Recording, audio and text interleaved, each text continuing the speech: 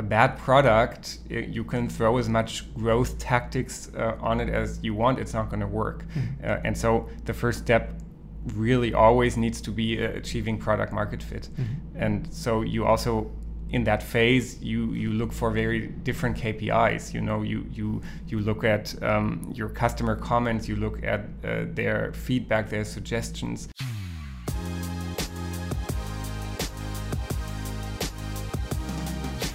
Project A podcast. So welcome to the Project A podcast. I'm Florian Heinemann. I'm one of the founding partners at Project A. And our today's guest is Aaron Rosen. He has been with us now for 6 years now. 6 years. So almost as long as the company exists. And Aaron is heading our growth initiative as part of marketing, but not only part of marketing, because growth is obviously something that goes way beyond that. And we want to discuss today what growth marketing is, how you can implement that in your company, and who would be better to talk about this than Aaron, who has a lot of experience in this. Let's do that, Flo. Yeah. Happy to be here. Yeah, so that's cool. So let's probably start with some observations. How has the marketing landscape changed, and why has growth marketing become something that one should probably consider even more than a few years ago? I mean, everybody knows about the famous stories about Airbnb and Facebook, and also companies like Deliveroo, how they really benefited from growth marketing. So that would be a reason per se to really think about how you could implement that for your company. But other observations in the area of marketing that we think you should consider is, with the increasing dominance of Google, Amazon, and Facebook, Apple not so much in the marketing world, but of GAFA in general, I think there is several things that you can deduct from that. I mean, one thing that's quite obvious, if there's auction mechanisms or auction systems or underlying auction systems controlling customer access, and these auction mechanisms drive the margin of the platforms up and the margins of the advertisers down, you have to somehow move outside of the platform economy. And that obviously speaks for, or is a strong argument to increase your CRM initiative. I mean, that's one conclusion you can take from that. And the other is that you have to become a lot more creative when it comes to acquisition. I think that's the other argument. And growth can be both. It can be retention-centric and it can be acquisition-centric. So let's probably talk about this. I mean, where do you see the main levers in growth marketing? So what kind of things and factors are addressed by growth marketing, and what are the levers? I think that typically in the last years in marketing, we have focused a lot on performance marketing. And so we see in our portfolio companies and in general very good performance marketing teams that are specialized for the different channels like SEA, display, SEO, affiliate, and so on and so forth. And this can all be part of growth marketing, but growth is so much more than that, because in growth, it is just generally about the inflow and outflow of users into your product, meaning your website, your app. And so we look at acquisition, so into these performance marketing channels. But as you said, also you need to be more creative about the different channels. So you need to be open about which ways of acquisition actually work best for your product specifically. It's about activation, onboarding, retention, so CRM as one of the big success factors, how to create revenue, and also all referral activity. So this actually goes way beyond acquisition. It goes beyond these single channels that, of course, if they are relevant for your business, you do need to specialize in. And it also goes beyond the marketing department itself. So very often we see that product is deciding how the product is going to evolve. IT builds it, and then marketing gets told to promote it. And this is sort of the the order of things. But with a growth team, all of this happens in one team. So it is decided together how a product is going to evolve, and marketing, IT, product, and of course also BI with insights on data work together on these specific challenges that a company has and how it wants to grow. Mm-hmm. Could you talk a little bit about the approach there? I mean, how do you? I mean, you've established such a team, and you have BI, you have product, you have marketing. You probably have a designer and somebody from IT, so you can theoretically do everything. So how do you do this? I mean, how do these people work? I mean, how does a growth approach look like typically? Yeah, so it's basically a cycle of 4 steps. So first of all, you want to have a lot of data, and it's totally data-driven, the approach. So you look very deep into qualitative and also quantitative data that you have from all the different data sources about your product, about how customers use it, analytics, and also research and customer interviews. And with this data, you build hypotheses on how you can improve the different aspects of your product and your acquisition strategies. And from that, you derive ideas that you can test, and then you test rapidly, and you test a lot, because most of the things you test are going to fail, but some of them are really going to work very well, and these are the ones that you can then build on. And so everything that works you implement, and then it's a constant cycle, and you do that again and again and again, and you learn from the tests that fail. You know, I think it's also very important to look at that and to think about, also with the data you gather, why these tests didn't work. So you need to be very smart about coming up with creative ideas, what your users may want, you know, based on the data you see, and continuously test the things that could if they worked well, have a massive impact. May I compliment? I mean, one thing that you typically see when you have these hypotheses is, or that we experience at least, you should focus on one KPI, whether it's the conversion rate, the CLV of the customer, or another typical KPI is the referral rate, where you basically see how many users are basically referring other users and how you can accelerate on that. I mean, you've seen Facebook has done a great job in this in the beginning, or Zing, for example, has also been very famous. And a lot of people call that hacks when you see that. And you prefer, or we also here at Project A prefer not so much growth hacking, but we prefer growth marketing as a term. I mean, it's just terminology, so it doesn't matter so much. But could you still elucidate or discuss a little bit about what's the difference between growth hacking and growth marketing? Is there a difference? Why do we prefer growth marketing? Would be, I think, great to understand a little bit of that. Yeah, I think these single things, and there are so many examples known, such as this auto signature that Hotmail had in the beginning, getting new users in, or Airbnb pushing their ads on Craigslist, these kind of things, you know, those are growth hacks. But when people talk about someone being a growth hacker or doing growth hacking, it gives the impression that basically this job is about these few ideas that work, and basically just going around looking for those examples and implementing those for your company. And this is not what actually creates constant and successful continuous growth in a company. But what it's about is this approach that I just detailed how you're going to work. And so I think that when you talk about growth hacking, it gives more importance on these single things that are being implemented, rather than this constant approach. And I mean, growth is generally a mindset, you know, that ideally the whole company has, starting with the founder, the CEO, that you really just look at how can we, on every different aspect of the customer journey, increase the conversion rate and really create these growth loops at every step in order to get users in order to activate them, in order to get them to refer.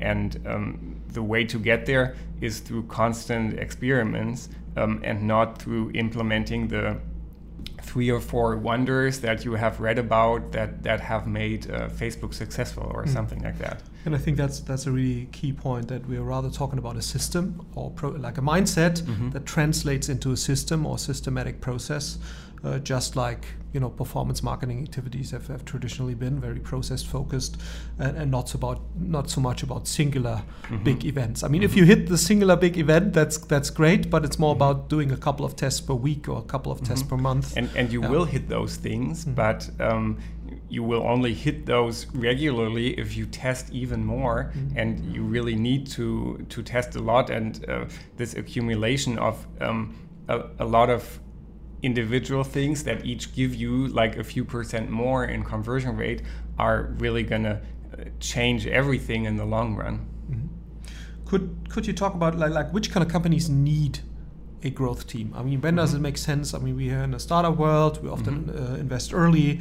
We sometimes invest in companies that don't have a product market fit yet. Sometimes they never find it, but we obviously hope they will. And can you talk a little bit about what kind of where does it make sense and when to like follow these initiatives?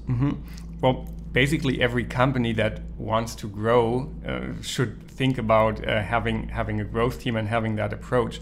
But yes, it is a very good question to think about. Okay, when do which activities actually make sense? And you mentioned product market fit. So I think the first step of a business needs to be to find product market fit and to really make sure that you see those signals that people do want your product, that your product does grow organically, that there is like an organic referral happening, that there's interest, and only when this is given, it makes sense to look at what you can do to acquire more users and so on and so forth, because like a bad product, you can throw as much growth tactics on it as you want, it's not going to work. And so the first step really always needs to be achieving product market fit. And so you also in that phase you look for very different KPIs. You look at your customer comments, you look at their feedback, their suggestions. Potentially Net Promoter Score could be something. Absolutely, yeah. So the NPS will, and especially the comments that come with it, will inform you about what users want, what they need, and how satisfied they are with the product you're giving them.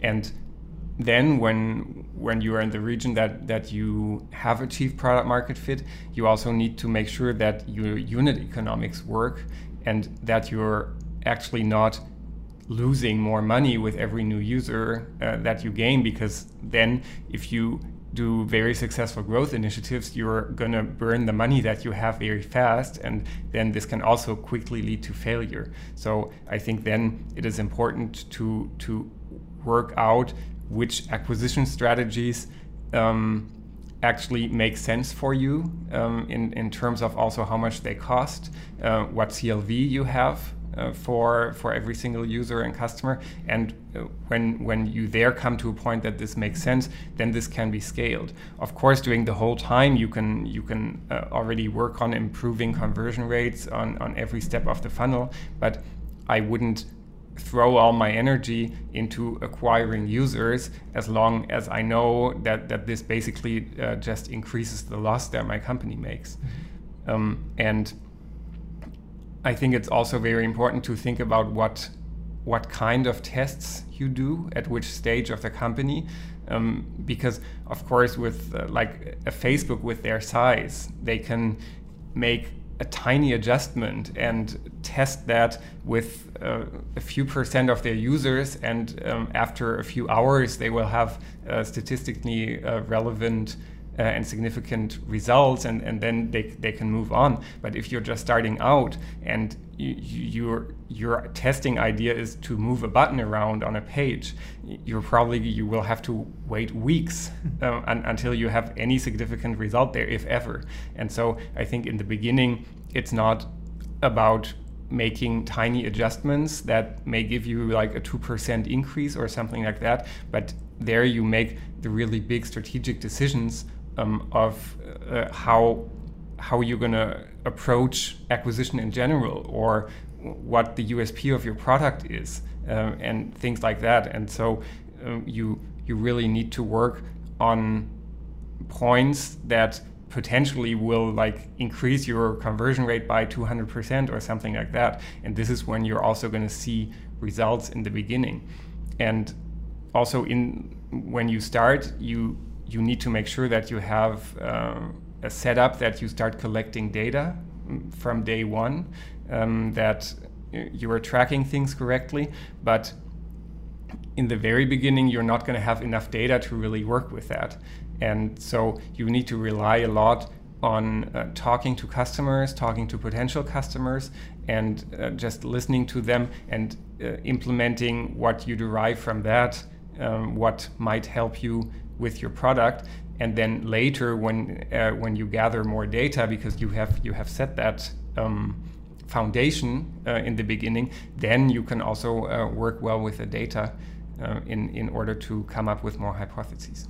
One point that relates to that is, when you talk about statistical significance and things like that, and a lot of data that you need, is growth marketing mainly a B2C kind of initiative or approach, or can it also be used in B2B? What's your experience there? I mean, we have 50% of portfolio companies by now are probably B2B. And does it help there as well? This is just as relevant for B2B as it is for B2C. So you look at different things typically in those two, depending on what the business is like, because in B2B it is often more about sales also, and not only marketing. But there it is just as important, to see marketing and sales as an integrated function of your company that also needs to be optimized at every step, and where you can work on improving the conversion rates. So let's summarize. It's like, which companies should use growth marketing, or should at least think about using it? It's B2B, B2C, no matter what. It's usually companies where there's at least a certain product market fit there. I mean, obviously, growth marketing can help you to improve the conversion rate so that the unit economics make sense, but really pushing a lot on growth marketing only makes sense if you have found product market fit. Shitty product doesn't work with growth marketing. Shitty product never works. It shouldn't. That's completely okay. And if you have a certain understanding of a unit economics and of the KPIs that are relevant, and if you have a certain amount of traffic, etc., coming in a sensible kind of way, because that makes testing ideas obviously a lot easier. That's I think very, very helpful. There's frameworks how to structure growth initiatives a little bit, which always helps, to structure your own work. Which framework do you prefer? Can you give an example of what kind of initiatives fall in this framework, and what kind of structure? Yes. Yeah. So I'm a big fan of what I call the growth engine, which is you might have heard of the R model, AARRR, which stands for acquisition, activation, retention, revenue, and referral. So this is basically you can see that as a circle of a customer life cycle, if you want, that starts with acquisition and ends with referral. And you have a conversion rate at every one of those steps. And I would, as a hypothetical goal, always look at, okay, I want to have 100% conversion rate, ideally, in every one of those steps. And if you ever got there, you could basically lean back and watch your growth engine do the work for you, because if you have found those growth loops on every single one of those stages, then simply every customer or like every user that comes to your app, comes to your website, will become a paying customer, will constantly come back and will refer new users and new customers. And this should always be the goal. And you don't have to work on this in that order, but I think it's important to track the conversion rates constantly at every different one of those steps, and you will very easily then also notice which of those areas is the one that really needs the most work because it has the lowest conversion rate. And so the key task is really to find out which is kind of the maximum natural conversion rate that you can get from each step to the next. Yeah. Because I guess 100% conversion rate is not realistic. even in offline marketing with people standing behind you with guns, it's probably not realistic. But like trying to basically find out what's kind of a realistic goal if you do a very good job in every funnel step, that's key. And also trying to find out where are you still fairly low in the natural kind of curve, because as always, the higher you get to the max, it will be harder to achieve marginal improvements. Yeah, and exactly. For that, I guess the BI person as part of the growth team should do his job or her job and try to find that out where you should focus on. Yeah, you need to be able to have a clear view of these conversion rates at all time. And yeah, as you said, if you see that you already have a 70% activation rate, but you have 5% referral rate as an example, then obviously you're gonna gain more by focusing on referral first, because then this is where there would be a lot to win, and then this is where I would start before looking at even more increasing activation rate, for example.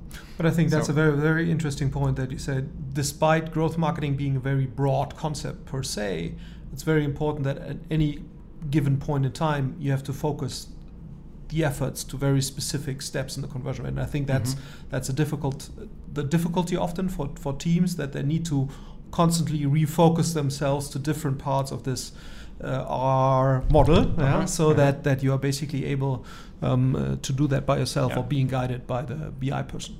Yeah, well, that also depends on the company and how you structure it, because you might have one or start with one growth team that is basically jumping to these different steps and where they can help the most.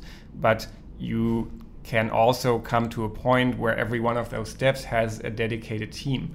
And then it's just part of your growth team. You have like the people responsible for activation, the people responsible for referral, and so on, that constantly work on this. And this is where you should be heading for going forward.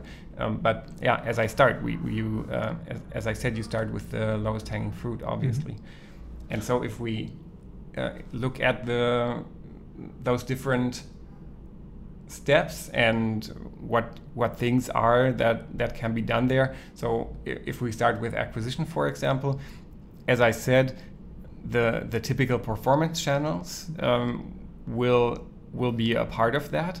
But in the beginning, you also don't know actually which channels are the ones that are going to be really relevant for your business. And so I would not hire an SEA specialist if I don't even know if SEA is going to be the relevant thing for my business. But first, you just see that very open and you test many different ways to acquire users and come up with hypotheses why certain things might work or might not work, and then you derive from that and you find out what works. So at our portfolio company Keats, for example, that have a business model that is not so typical, because their customers are actually customers of delivery, food delivery platforms like Deliveroo, Uber Eats, and so on.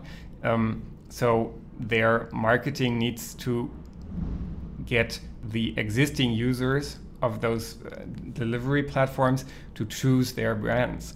And there we're testing a lot of different approaches and seeing, for example, that when we do out-of-home activities, that there we typically have lower CPOs than with online activities, or when it comes to performance marketing on Facebook, Instagram, that we see much better results sponsoring influencer postings that feature the different food that the Keats brands offer, rather than sponsoring our own content, things like that. And so you just test a lot, and also you need to look beyond the typical channels and just be creative about which tactics might actually work for acquiring users.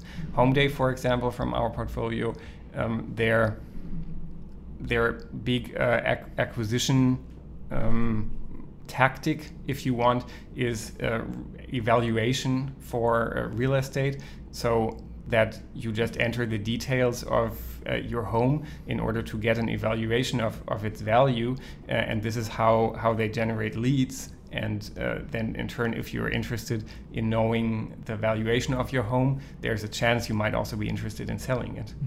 Yeah, Home Day is a digital real estate broker, basically. Yeah, and that's why that makes sense for them. You mentioned, and I think that's a very interesting aspect. You mentioned that if you have a traditional, or if you have a performance marketing team already, or if SEA is a relevant channel for you, or Facebook or whatever, then you might have dedicated specialists there. So what is the relationship between a growth marketing team and channel specialists, as you will find them in most performance marketing teams, probably here in Berlin and also elsewhere? Does growth team replace a performance marketing team? Is a performance marketing team part of that? Are there parallel structures? Can you talk a little bit about this? Because I think that's that I often get asked by CMOs. It's like, should I structure everything around growth, or should I still have channel specialists? How do we have a view there, or do we have an opinion? Yeah, I think there's not the one perfect setup that I need to install in every single company, but there are different ways. But one thing is for sure, if you do know of specific performance marketing channels that work for you, you will need or should keep the specialists for those channels. So this is something that I would never replace by a general growth marketing person.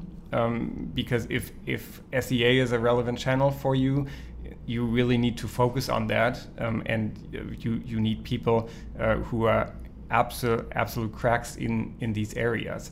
How this is structured within your organization, I think there are two ways to do it, and I don't see a right or wrong there. So you could have a performance marketing team that is actually separate from a growth team, and the growth team just works on the things that are relevant besides those performance marketing channels that are being done. Or these performance specialists could also be part of a growth team, and then work on their specialties within that, you know. And then you would like either have a CMO, you would have a VP growth, or you would have both. Okay, makes sense, and I think that all depends also on the people you probably have in your organization, and what you could also have, and I think that's something you sometimes see if you see a certain approach working on a regular basis that you find through a growth team, you might also put dedicated specialists on that, running that approach on a regular basis. That can be a channel, but that can also be a certain approach of generating and distributing content through various channels. So I think defining or viewing at the specialist kind of role in a broader sense probably makes sense, and saying, okay, if the growth team comes up with a certain growth mechanism, just put dedicated people in a dedicated process and dedicated systems behind it. So the both kind of, or both approaches kind of work collaboratively with each other, and I think that's a very important thing to point out. Exactly. Okay, but if you say like a CMO, is that the person to run both, or VP growth, or what's our experience there? Also, does the founding team need to be involved there? I mean, what's our view there? How can you get this going? Also, given the cross-functional nature that you described earlier. Yeah, as I said, growth is something that includes marketing, that includes product, that includes BI, that includes IT and design. And so I don't think that a CMO alone should be the person saying, okay, I'm now going to do growth. But this is something that needs to come from the founder or from the CEO, so that you ensure that there is a structure of a growth team that really covers all those areas. And that doesn't mean that from one day to the other you need to completely change the structure of your company and say, okay, now we don't have a product team anymore, we don't have a marketing team anymore. No, you can start slowly, and you can just say, for example, I said earlier, imagine that your referral rate is very low. Then you just say, okay, I'm going to create a cross-functional team that's going to work on referral. And so you have a marketer in there, you have a product person in there, a data engineer in there, a BI specialist. And these people will then work on this one project. And you should give them some time in order to learn a lot, in order to see what works.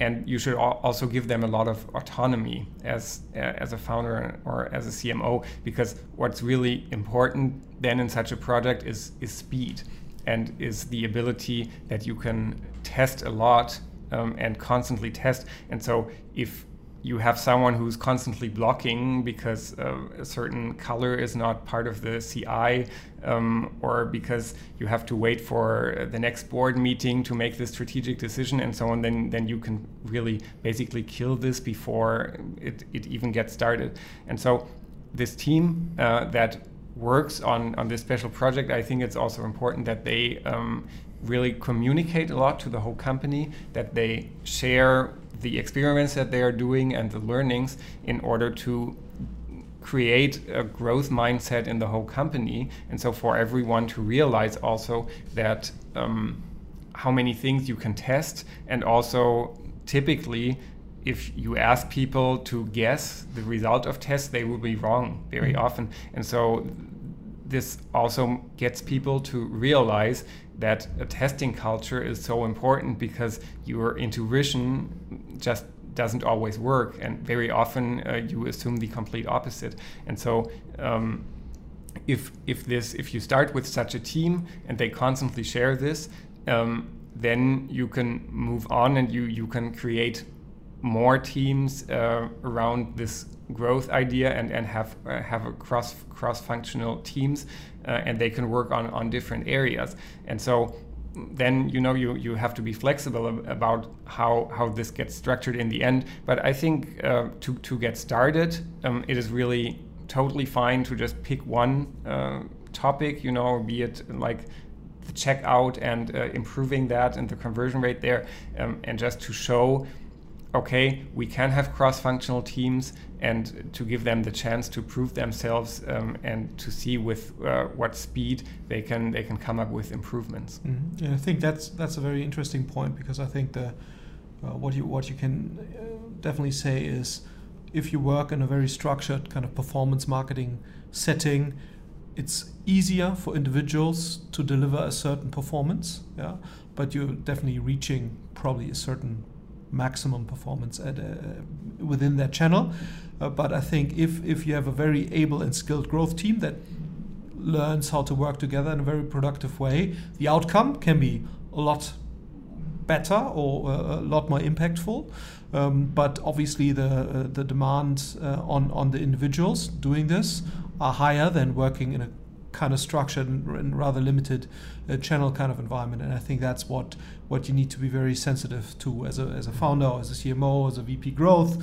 how advanced are we as an organization? Are we able to deliver very good results? And that's quite interesting. If you talk to very good and experienced growth marketeers, they all say if you have the right people in place and they found out how to work together in a productive way, the outcome can be amazing. But if that's not the case, the outcome can be real crap. So I think the variance in performance or in output in growth teams is a lot higher than you would see that in a typical performance marketing team. To the great, but also to the worse, obviously. So can you give us some more concrete examples of, because people say, oh, okay, I've got the idea, but it's still quite abstract, Aaron. I need more ideas, more inspiration and concrete examples of how these growth initiatives can look like. Can you just give us some more examples from the portfolio, outside the portfolio, so that people get a better idea of what we're talking about here in real life? So let's look at the activation stage, for example. So this is about increasing the conversion rate for registration, and it's about getting people to an aha moment that they really see the value of your product really quickly, ideally within 60 seconds or so of starting to sign up, and designing this, for example, to have a B2B case from our portfolio, Clara, which is a communication tool in the medical sphere between patients, hospital doctors, and so on. They have tested a lot about improving their lead conversion rate, and so they have seen that when they take out the step of confirming a time for a demo of their tool, but really putting a lead directly onto a calendar view so that they can immediately choose a time for having that demo call, that they got to a 60% conversion rate from lead to demo. So they replaced the typical call me back button with you are on the lead, you are in the driver's seat as a customer, as a lead. You immediately can directly choose, book have the meeting, and then it also takes place. Because you don't have to first reach people and so on. So you just eliminate these steps and therefore increase your conversion rate. Or like speaking of this aha moment. I think it's a great example for example, Ofo, these bike shares that we had in Berlin and other cities. They actually set up their app and the registration in a way that when you downloaded the app, you could immediately rent a bike and ride it, and only for the second ride you actually needed to register and give your credit card details and so on. So I think this is also a great and not so intuitive idea to first let people have the experience, because obviously then the likelihood of them seeing the value of your product and having the confidence in your product that they're going to do all these annoying steps of like confirming the phone number, the email address, putting in a code, sharing credit card details and so on, so that this is more likely that they will do that. Looking at the retention stage, for example, we can stay in the bike sharing business. There's Mobike that I believe in Germany at least have basically killed Ofo and the others, and their strategy is that they lock people in with a subscription. And so I think that is also then a great retention strategy, because if you see that for the price of just a few rides per month, you can actually get unlimited rides. Many people will be interested in doing that, and once they do that, you really got people locked in, and they are not going to be very open to using the competition if they already do pay for your service with a low fee. And I see that they are also testing a lot around that with like different prices for different users, and also slowly increasing the price for the people that do already have a subscription. So in these areas, there's a lot to test and a lot to do, and I think Amazon Prime is... Well, let me just also comment on the mobile example, and to my information at least, I don't know if that's true or not, but I think it makes sense, is that the spending of a customer on mobile actually with a subscription now is higher than it used to be before. Yeah, so booking individual rides, the average spending per customer per year or per month was lower than now with the subscription model, and that's what you want, obviously, so that your share of wallet with the overall customer increases. And yet you can especially do that if you have a virtual product like Spotify, for example. So, or if you have if you have a product like mobile, where the capacity of where you have an overcapacity, so you can. I mean, a lot of the bikes are standing around a lot of the time. So, and if you can make, I don't know, I think it's €8 or €10 a subscription. So you make 120 euros per customer per year. That's a pretty decent value per customer. And if you only are able to get 60. But people have to pay individual rides. Despite per ride you make less money, I think the share of wallet argument is probably stronger, and a similar argument you'll see with Spotify, for example. But now I didn't want to stop you from the Prime, going a little more into Prime, which is probably the mother of all growth hacks. The prime example of creating retention, I would say. So, I mean, of course, there is email marketing, app marketing, and so on, that is always an important part of the strategy, but just also looking at designing your product in a way that it creates retention, and also that it creates retention across, with the Amazon case, verticals that you offer, is really genius. And if you look at what Prime offers, in terms of the benefits for faster delivery, free delivery, and so on, but also giving you access to their different products, and then you see the conversion rates that Amazon has, and the CLVs that they have with the Prime customers, then you can really see that this creates a massive log-in effect for the customer. And so it's actually, you can of course argue that this costs a lot of money, and it's the same like with mobile. You can argue that you're basically capping the maximum spend that a customer will typically do. But if the program is designed right, then this is basically the money that you don't need to spend on acquiring your existing customers again and again, because they have paid for using your service constantly. And we see a lot of companies doing this successfully. And you also see, I mean, also that translate also to put that into numbers, to my knowledge, or if I remember correctly, the Amazon marketing cost as a percentage of revenue is something like 2.8 or 3.5%. Whereas an Otto or Zalando are usually in the 10% range, and that is basically quantifying this effect. I mean, not Prime only probably that has led to that, but I think it's a great example. And Zalando Plus, which is like the Zalando €15 version of Prime, which also includes faster delivery and returns are being collected at your home. And it includes, I think, like some exclusive offerings and deals that you get first. So and so for €15, that has also, to my knowledge and information, increased significantly the repeat purchase rate of customers that are Zalando Plus part. So you don't need to produce Amazon Originals to create more customer loyalty. Yeah, so that's great. So let's talk, coming to an end, let's talk probably a little bit about what kind of changes do you expect concerning growth in the future? I mean, what do you kind of changes in the importance or the role do you expect?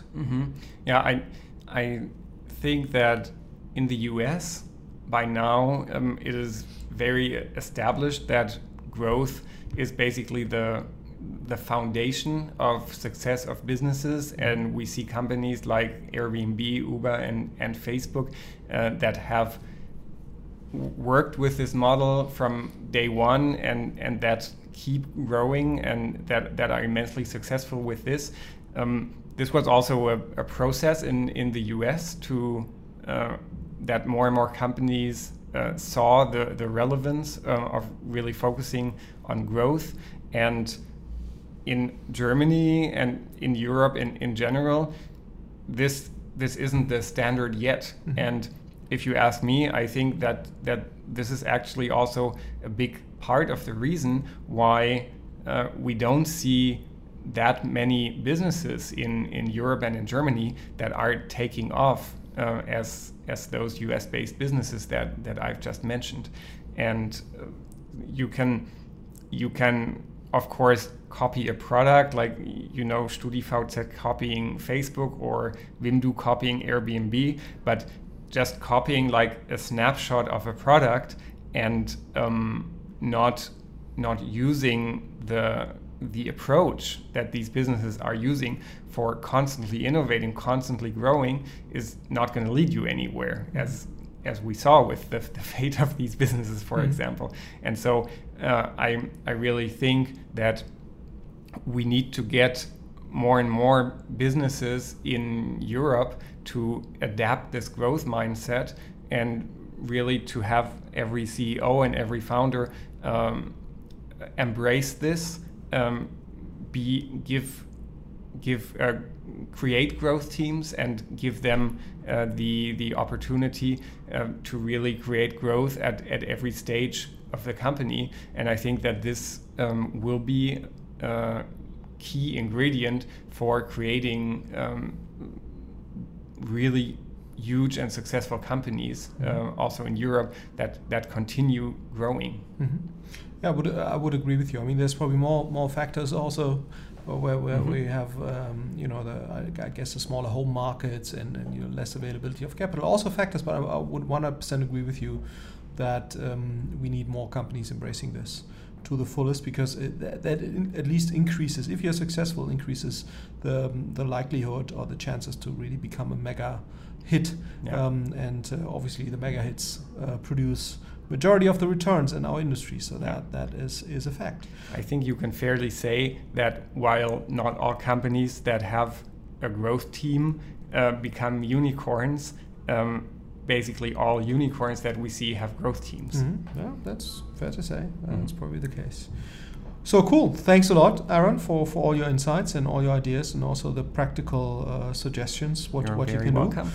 And if you have any questions or any remarks, just send it to podcast@projecta.com. So Aaron will try to answer anything that we get.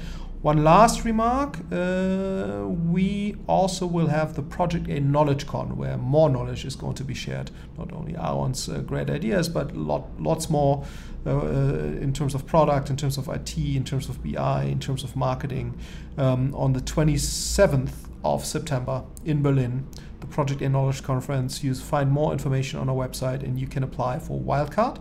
It's a free event. We unfortunately have less capacity than interest, but if you apply, we will check whether we can still get you in, and we have doubled capacity compared to last year, so the chances have increased, and hope to see you there. Thanks a lot. We'll see you there. Thank you.